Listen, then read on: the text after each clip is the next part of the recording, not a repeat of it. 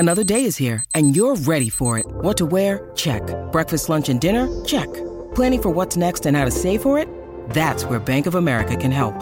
For your financial to-dos, Bank of America has experts ready to help get you closer to your goals.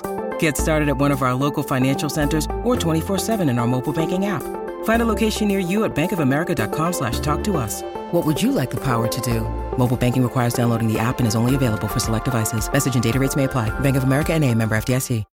When you need mealtime inspiration, it's worth shopping Kroger, where you'll find over 30,000 mouth-watering choices that excite your inner foodie. And no matter what tasty choice you make, you'll enjoy our everyday low prices, plus extra ways to save, like digital coupons worth over $600 each week. You can also save up to $1 off per gallon at the pump with fuel points. More savings and more inspiring flavors make shopping Kroger worth it every time. Kroger, fresh for everyone. Fuel restrictions apply.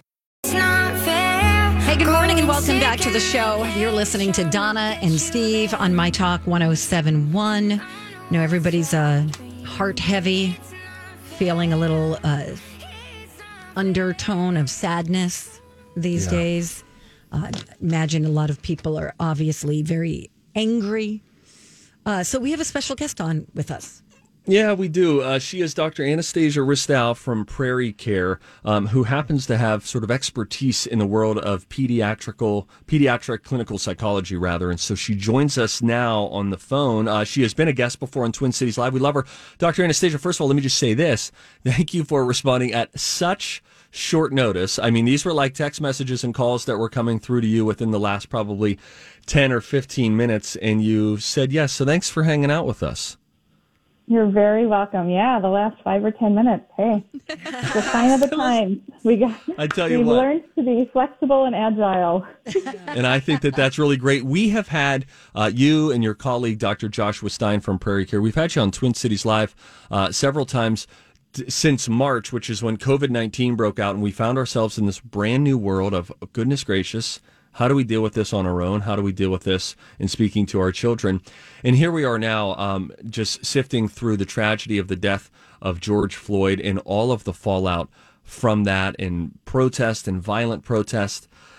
It is a lot, and it's a lot for adults to process, much less to be able to feel like we have disseminated the information in a way that we can now communicate it in a productive way to our kids. I think my general question would be, where do you start in communicating to young children? I'd start there, and I'm sure it's different for teenagers, but with young kids, 5 to 10 years old, who kind of know something's going on their own, how do you talk to them about this?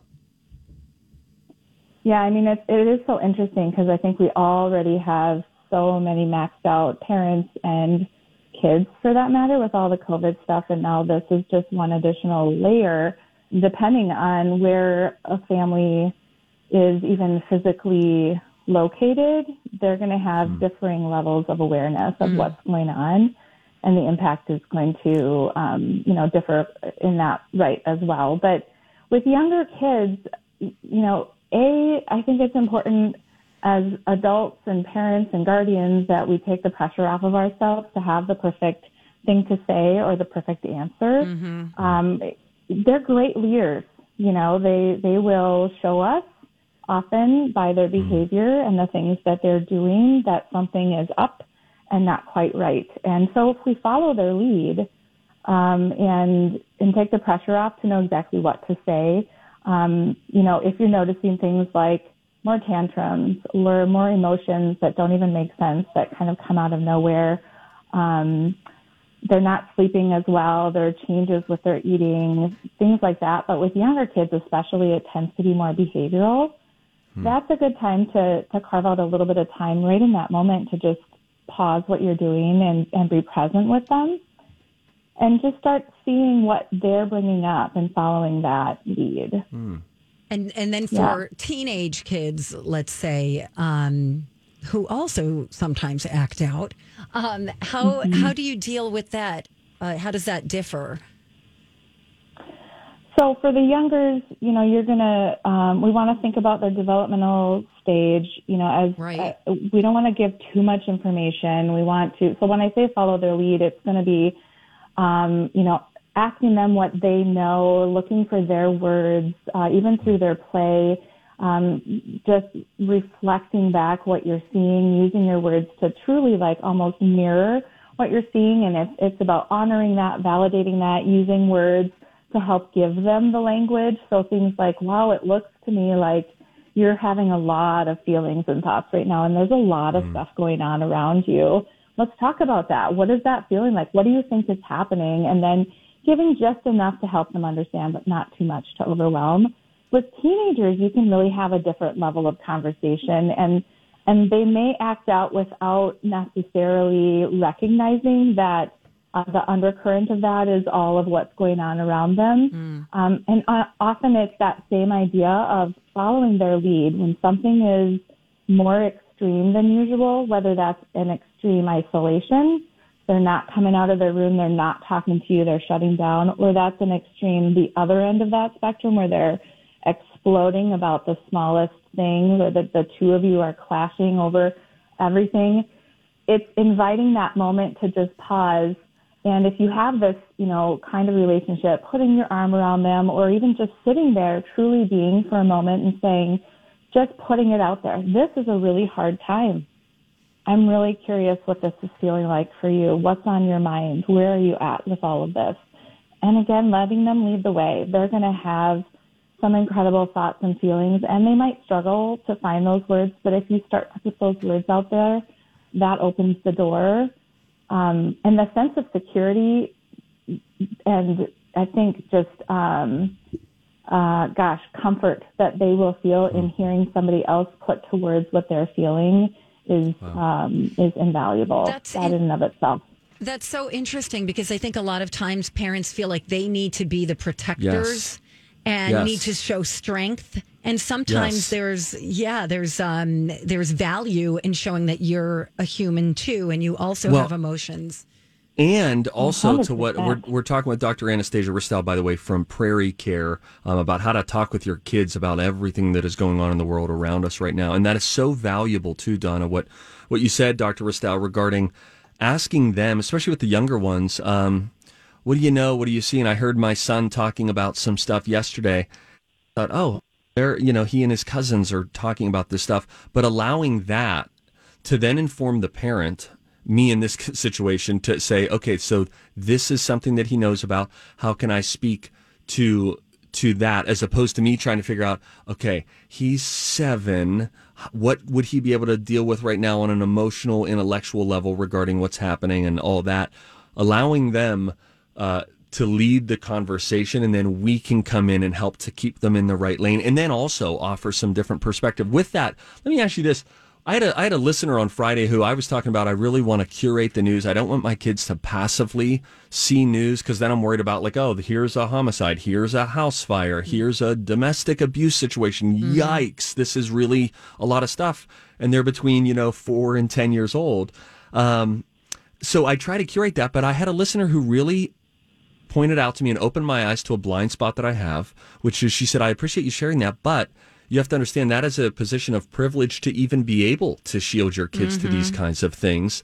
And there are other kids who are in it. And so with that, I think of that. And then I think of the fact that, look, my kids are white. And so they live a different life. They have a very different experience than young black children do right now. And so I have to educate my children in one way to open their eyes. But I would imagine there's a whole different challenge that parents of black children have to explain to them what's going on right now, because they're thinking, well, what just happened? That guy or that girl looks a lot like me, and you connect to that differently. Absolutely. And I think that's true for all folks of all different backgrounds and different colors of skin, and that everybody is tuning into this in a really different way in terms of how it fits into their story of their life and their experiences. And it's such a gut-wrenching time to have those conversations, whether you're white or black or something different, and I think, there is some containment that happens when we can have those conversations, but there's also such importance in helping equip our kids, no matter what their situation is, to be able to interpret what they're seeing and hearing in a way that turns into resiliency, that turns into strength, that helps them find the safe people in the world, the safe places to know what am I going to do if I find myself in a situation where I don't feel safe, where I'm worried about this. So there's all of that. And the other side of it is that as the adults in the situation, we become a bit of the barometer for our kids. You know, our emotional presence is something that they perceive and that they are in tune with all of the time. So it's important for us to take a breath and be present, but also to know when we have those emotions come up, it's very likely reflecting something that they're feeling as well. And it's okay to have those feelings and to show those feelings. The research would tell us that when our kids see the full circle of emotions from a parent figure and from a guardian or any adult that they trust, it helps them be able to experience that full range of emotion as well in a healthy way, to feel okay about that, and to be able to move through it in a healthy way. So if you have a situation where you feel like, just plain and simple here, I know a lot of people are just crying. I find myself, just, seeing something and just crying. You don't want us as parents to not cry in front of our kids. It's okay to cry in front of them and explain why you're crying. It is. It is absolutely okay. In fact, I would argue there's a lot of valuable opportunity in sharing that moment with our kids. There's a difference between being so despondent that, you can't even, that you can't move through that in a healthy way or in a safe way. A difference between that and in which case you really want to get the support that you need and make sure that you're caring for your own needs in those moments or in those times. But if you're with your child and you're experiencing any of that emotion, if you can help them tune into where that's coming from and help them understand that it's healthy, they learn from that. And often they share that emotion with you. It just keeps us all in a really healthy place of understanding the human condition. So true. So valuable. She's go ahead, Dr. Restell, go ahead. I was just going to say, even recognizing the feelings, labeling them, it develops empathy. It helps connect us as humans to each other, but it builds that healthy emotional exploration and coping. Yeah. That was a whole bag of good information for any parent out there who is navigating through this and trying to figure out how can we productively talk with our kids about this so that there is an impact on them that allows them to experience their feelings as well as then going out into the world and being a positive impact in their circles. Dr. Ristau from Prairie Care, you can check them out at prairie-care.com. Thanks for coming on, and thanks for coming on such short notice. We really do appreciate it. You're very welcome. Thank you so much for doing this for families who are listening. This is such an important time of opportunity for all of us. I hope that we'll grab those chances to connect with our kids on a different level and really set into motion potentially lifelong ways of viewing all of what's going on right now in a really different way than they might have and we might have before. So thank you for doing that. Oh, thank you. Yeah, you got it. Thank you, Dr. Ristau. We appreciate it. By the way, they have telehealth services that are available. They've been doing it all throughout COVID-19. And so if you need to connect with Prairie Care, it's easy to do that and meet with one of their folks who can help you through as we all battle this from a mental health perspective. Absolutely. When we come back on the Donna and Steve show, Jamie Foxx gives an emotional speech in Minneapolis. Beyonce calls for justice. We'll get to those stories and an emotional song from Mariah Carey all coming up next. Morning, welcome back. Donna and Steve on My Talk 107.1, Everything Entertainment. Donna Valentine, Steve Patterson, producer Dawn McLean, all holding down the fort as we feel helpless by the racism going on in America, all of the unrest, the rioting. We're going to be talking. Yeah, man, layered. Jeez Louise. There's so much. And we'll be talking. Hi, everybody. This is Adriana Trajani. I'm the host of You Are What You Read. I have the privilege of interviewing luminaries of our times about the books that shaped them from childhood until now. We get everybody from Sarah Jessica Parker to Kristen Hanna, Mitch Albom, Susie Essman, Craig Ferguson, Rainn Wilson, Amor Tolls, you name it, they come, they share. New episodes of You Are What You Read drop every Tuesday on Apple, Spotify, or any major streaming platform wherever you listen to your podcasts. I'm Bradley Trainer. And I'm Don McClain. We have a podcast called Blinded by the Item. A blind item is gossip about a celebrity with their name left out. It's a guessing game, and you can play along. The item might be like, this A-list star carries a Birkin bag worth more than the average person's house to the gym to work out. Pretty sure that's J-Lo. And P.S. the person behind all of this is Kris Jenner, LLC. We drop a new episode every weekday so the fun never ends. Blinded by the Item. Listen wherever you get podcasts and watch us on the Blinded by the Item YouTube channel. With a pastor from your church, right, Steve, coming up here in just a few minutes? Yeah, at 11:30, we'll have Pastor Ian Riley out there. He's going to be joining us. He is from Grace Church. And, our programming director, Amy Daniels, just to peel back the curtain, said, hey, get some voices on the show, if you can, just that can offer, some different perspectives and maybe some guiding voices. And so she had mentioned faith leaders. So I thought, well, let's reach out and just figure out, goodness gracious, how we can maybe be a little bit inspired and figure out how we can help those who are hurting. And so we'll talk with him coming up at 11:30. Excellent. Beyonce had posted a video calling for justice for George Floyd. We have a portion of that audio. Take a listen. We need justice for George Floyd. We all witnessed his murder in broad daylight. We're broken and we're disgusted.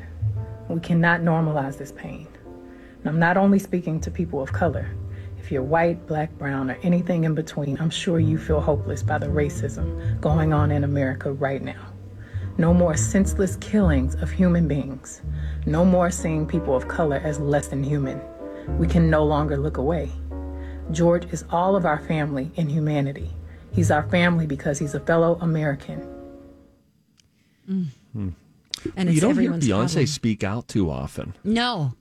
You just don't hear from her that often. Does she doesn't really ever do interviews, right? I don't think. You don't see her on Not Jimmy very Fallon, often. do you? So point being, it's when she speaks, then you're more inclined to listen. Yeah. And, especially when she's talking about something so meaningful. Absolutely. Apparently, Jamie Foxx joined the protests in Minneapolis. He I saw that, yeah. Gave a powerful speech while he was here. We have a little bit of that, too. We're not afraid to stand. We're not afraid of the moment. And I think what you saw on television, to watch this man plead for his mother, what it does is it overcomplicates everything as a black man trying to tell his son or his daughter how to function in life. Mm-hmm. Even the things that we've taught them don't seem to work. Mm-hmm. And then there's this thing of contempt of cop, where it is something simple, and how does it escalate to something like what we have today? Right. This means everything, because at the end of the day, when we see you guys out here on the front line, we want to let you know you got support. And to all of my friends who aren't black, just try to put yourself in our position. Oh, it's outstanding.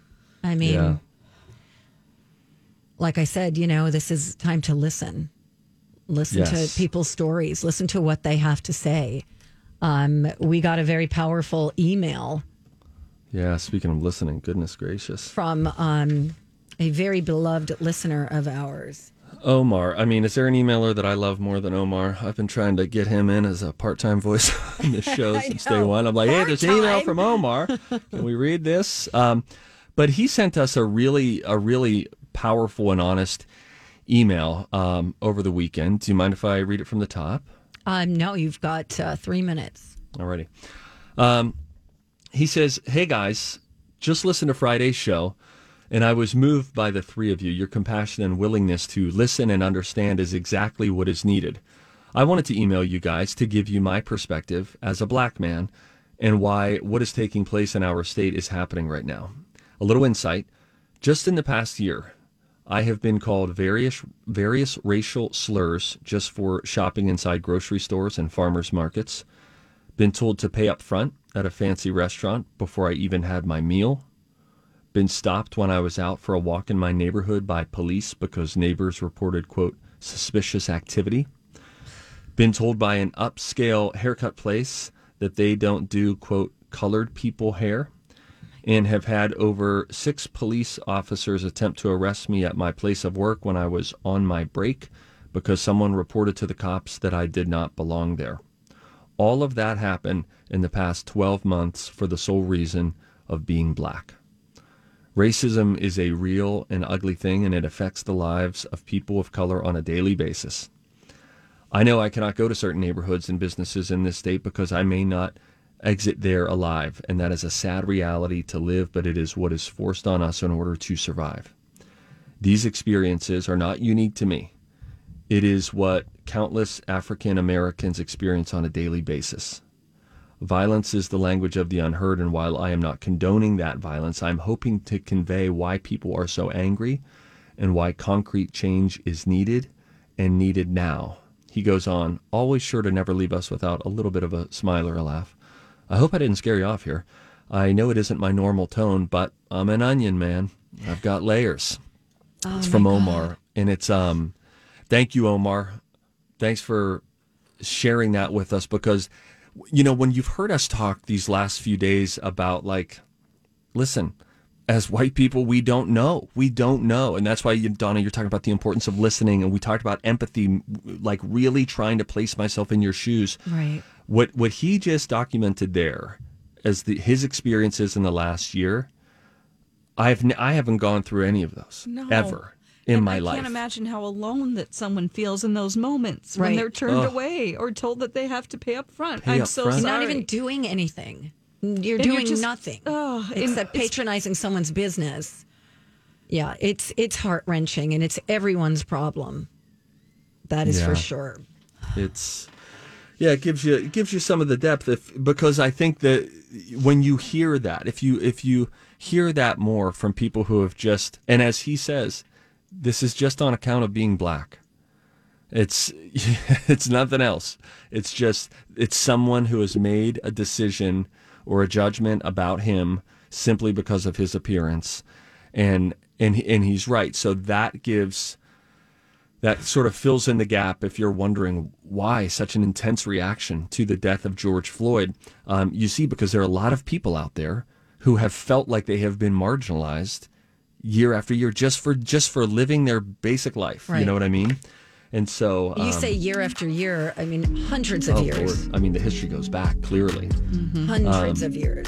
Omar, thanks for sharing that with us, buddy. We're sorry that is the reality for you, and we really hope that it changes, and we will try to be a part of that change. We'll be right back. He comes alive at midnight. Hey, good morning, everybody. You're listening to Donna and Steve on My Talk 107.1, everything entertainment under normal conditions. Today, we're just talking about what's going on in our cities and all across the country and in the world. And we're doing a little juggling today because, things change, things shift. We were supposed to be talking to one of your pastors from Grace Church. From Grace Church, yes. It was supposed to be on with us right now. No, I sent him a message. I hope that he just got this message that we're going to push him to the next segment because is there a press conference that we're looking to take? Yes. I believe the governor is going to be speaking, so we will join that in progress or as soon as it starts. But this is what the last few months has been like on the Twin Cities Live side. I mean, I bet. Every day. We never know if we're starting at 3:00. We never know. And then, what was it, on Thursday, they said, there's a press conference scheduled to start at 3:00. And we were thinking, this is going to be long. And I don't even know how much of this show we're even going to get to. Sure enough, that press conference didn't end up starting until, I believe, 4:50. And Good thing we didn't throw the whole show out the window and say, it's a press conference. And then the next day on Friday, they were jumping in, and it's always, so I get it. I think the governor does his darndest to start on time, but sometimes there are just outside things that are happening. Well, and the press conferences are very long. Yeah. Like very long. Like I feel like there was one that went on for 2 hours. Yeah. The other day, which is great when it's filled with lots of information. But what do you do? What do you do? So we are just standing by while we wait for the governor. I just spoke to your pastor. Oh, did he bless you? Was he in a fit of rage? Very nice. No, he wasn't. He was actually I would hope not. He was like, "This is ridiculous." No, I will not. Yeah. No. He completely understands, and he's available to talk to us in the next 30 minutes whenever we go to him. So. Okay, fantastic. Great. Yeah. Great. Okay. Well, we'll wait to hear from the governor, and then if I'm sure that we'll just tap right into the feed on 5 Eyewitness News, so you won't miss a thing there. Absolutely. And I'm going to, after the show, I'm going to post a bunch of links that have resources for various things like how you can help the community, how you can stay safe. We've got safety tips from KSTP. So we'll have just all sorts of resources under the Donna and Steve show links page. So look there. And then we also will have our interviews from this morning for all the shows and this afternoon. Well, and we just had a great one, too. If you missed it, we spoke at 11 o'clock with Dr. Anastasia Ristow from Prairie Care, who had a lot of really good advice for parents who are trying to talk with their kids in the midst of this and maybe trying to, I think I'm at fault here of trying to, what is it, like paralysis by analysis, where I'm like overthinking, how do I talk with my kids? And her advice was, especially for the little ones, just, talk to them. Hey, follow what do their you, lead. what do you, yeah, let them sort of lead the conversation, and then you as a parent can figure out sort of what they know and how you can speak directly to that in a meaningful way. Right. Absolutely. So you'll be able to find that, like I said, under the show links page. So check for that, and lots of great interviews. I'm sure Colleen and Bradley are going to be talking to people in the community. Also, the girls. They have a show that starts at 3 o'clock right here on My Talk 107.1. I'm talking about Lori and Julia. Whoa. Wait a minute. I thought Twin Cities Live was on it. Oh, no. Not always. Anyway, he's the governor is so far not walked into the room. So we will definitely go there when that time comes. But... Well, let's do. I think that we can take 30 seconds of totally unrelated stuff, okay? Just for a breather. Yes. Have you checked out the weather for this week? Do you know that tomorrow will be 90? 91 tomorrow. Yeah. 89 today. Can I tell you, I'm not looking forward to that, but I must say the weather in the past 3 days, absolute perfection. Saturday, unbelievable. Sunday, unbelievable. So 90s all the way through Sunday? Yeah, it's going to get muggy. No, not all the way through Sunday. No, it'll be about 90 today. Hard to imagine it's going to get that hot, but then 91 again tomorrow. And then mid-80s the rest of the week. But Saturday, it should be cooling down a little more, maybe back down to about 79 on Saturday and a sunball. So we're making progress, right? We Once are. we get through the 90s. We do Go ahead. I remember growing up, and we only my mom's room had an air conditioner. Mine too. Until we moved when we were 12. So would you all go to mom's room if it got really hot? Slept in sleeping bags on the floor. Watch TV, and she got a TV in there at one point. So then I remember my dad traveled a lot, and so he would be out of town often, like Monday through Friday, and we would wake up and watch the Rosie O'Donnell show live with Regis and Kathy Lee. It was great. I'm gonna put up the governor now. Thank God. Let's hear him. Here's Governor Also, Wiles. speaking of and watching yesterday, the whole nature of why we do these things is to allow for that peaceful expression. We saw large, peaceful protests focusing on the systemic changes that get to the heart of why we're in this situation. And when I say we, Minneapolis, St. Paul, the state of Minnesota, nationally, and as we've seen over the last 24 hours, internationally. A society that does not put equity and inclusion at the center of it is certainly going to eventually come to the places where we're at. This is a moment of inflection. It's a moment of real change. It's a moment that those folks who are out there demanding this are not going to take a commission or a report. They're going to want fundamental change. And that is what I think that's one of the exciting things in the midst of all this. You can feel a sense of optimism coming back. I just want to say, you'll hear from some of the things and the updates where we're at. I don't want to paint a picture that this is over, but I do want to paint a picture that I think we as Minnesotans have regrounded ourselves in the values that we care about. It looks to me like there's a clear delineation between the folks who are rightfully pained and angered, wanting to see change and expressing it in lawful ways, and what we witnessed on several days earlier in the week, those that are bent on wanton destruction of the very communities that are most pained. I think as citizens, as residents of Minnesota, we can continue to maintain that, and this gives us a space now for a time of unprecedented opportunity to address things that have been around in many cases decades or since the founding or prior to that. So in moving forward and in that light, I want to talk a little bit about the posture we're in terms of law enforcement on the streets. I signed an executive order in consultation and leadership with the mayors of Minneapolis and St. Paul.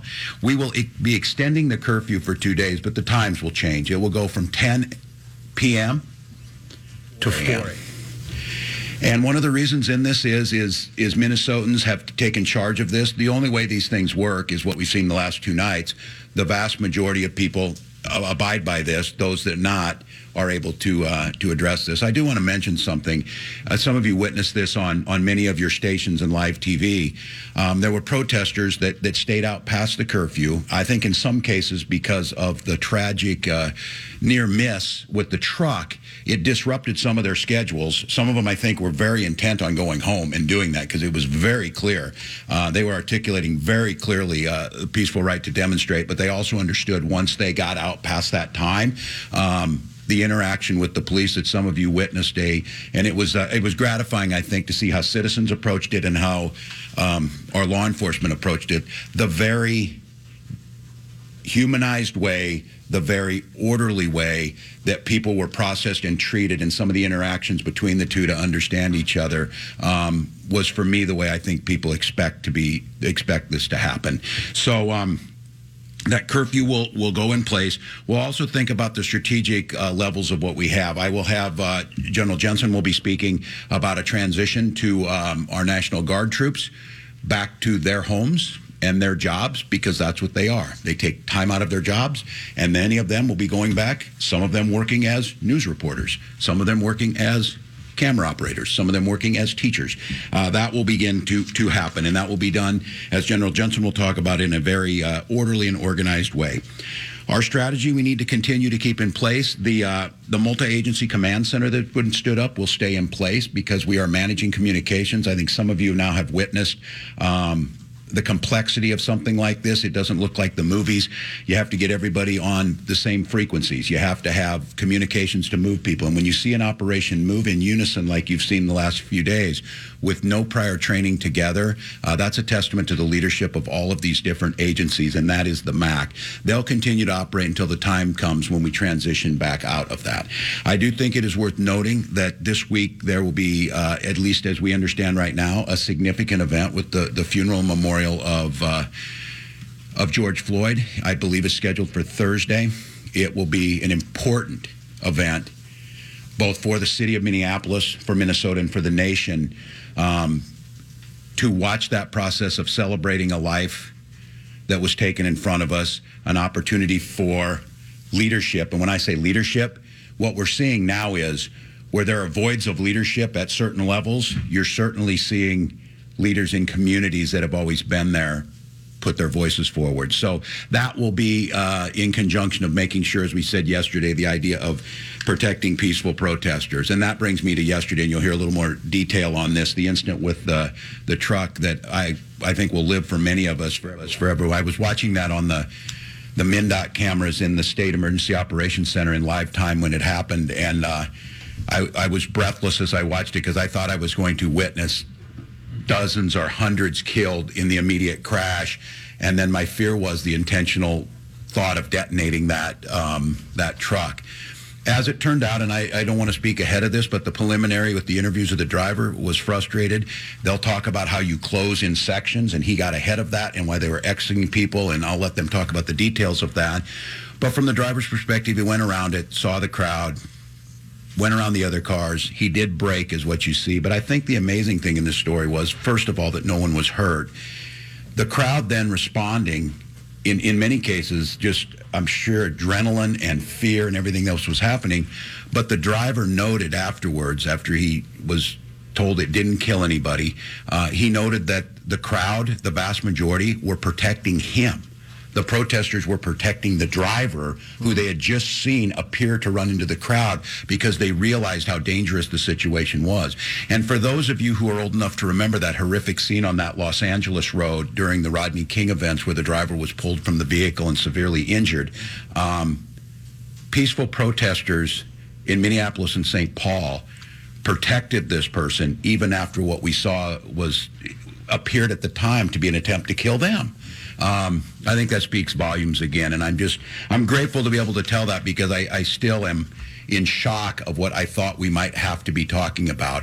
I will note that event did have some disruptive impact on movement of folks last night, but it still worked out. I think, again, an amazing thing of no deaths, no injuries, and last night, report of one fire that is still under investigation, so can't be confirmed it was by this, and it was immediately extinguished. So we've got an opportunity here. We've changed the direction of where this has gone. We've opened up incredibly important conversations. Yesterday we saw Attorney General Ellison assume the lead in the case to start with. Many more things that need to be done at this point in time, but Minnesota, this is our chance. And I would say this, with that curfew, it's June 1st. We're still in the middle of a pandemic. We are working simultaneously with this. I'll give you a little bit of an update at the end, where we will talk about number of tests we're doing are still up. We tested 22 long-term care facilities. We are planning for massive mobile testing in the cities for folks. I would tell those of you who are out there peacefully protesting, again, if you're starting to get symptoms of COVID-19, please isolate. We will have to do some contact tracing, which I have not. We're going to have to break away. Again, that is Governor Walz. He's on the peaceful expression of citizens. Also, the Twin Cities curfew extended. I believe he said 10 p.m. till 4 a.m. Yeah, it cut out a little bit, unfortunately. Yeah, it cut out a little bit. That's what it sounded like. I believe he said 4 a.m. Okay, and also the National Guard troops transitioning back to their regular jobs. He talked about a memorial for George Floyd, and about that truck that went into the crowd that we all saw live on television. It appears that he actually was trying to avoid people. And the crowd was actually trying to protect him because they were afraid that the truck was going to explode. Yeah. So that is that's what we know so far. We're going to come back and we're going to talk to the pastor. Pastor Ian Riley from Grace Church joins us next right here on My Talk. Hi, everybody. Welcome back. Thank you for listening to the Donna and Steve show. We appreciate you, especially when our community is so broken right now. And a lot of us wonder, how do we heal? What do we do next? You know, a lot of people look to their faith for answers. We do have a special guest with us. Indeed, we do. He is Pastor Ian Riley from Grace Church. Grace Church has an Eden Prairie campus. They've got a Chaska campus. He represents the Chaska campus. But I just wanted to bring him on this morning because, well, Ian, the bottom line is this. I mean, we all feel really, heavy, and it just has felt really dark and crummy the past week or so. Let me start here. You know, let's speak to this as the church. You as a faith leader in our community, as the church, how do we respond to this in a way that we don't just feel overwhelmed and sit back and do nothing and just instead feel sad about it all? How do we proactively move in this? Yeah, I think that's a great question. First of all, good morning with you guys. I just commend you for what you're doing to try to build community and just even being soothing voices on the radio. Brought some calm to me this morning. So I wanted to sit in your living room with you, Steve, with that air conditioner back in the good old days. But, that's right. So thank you for having me. I think that's a great question. And, I'm just going to be brutally, candidly honest. I don't know. This is such a multifaceted issue. And I'll just confess, I have a temptation to try to look good and to sound good and to post really clever things. And that's just not helpful right now. And we talked about in church yesterday, Romans 12:9, which says, love must be sincere, hate what is evil, cling to what is good. And I think that is such a good word for today. And don't worry, you're not going to get a wedding sermon here. But how important is this word love? And it's a word that's gotten a little bit hijacked in our society, where we might feel like it's more about the emotions and what I get out of it.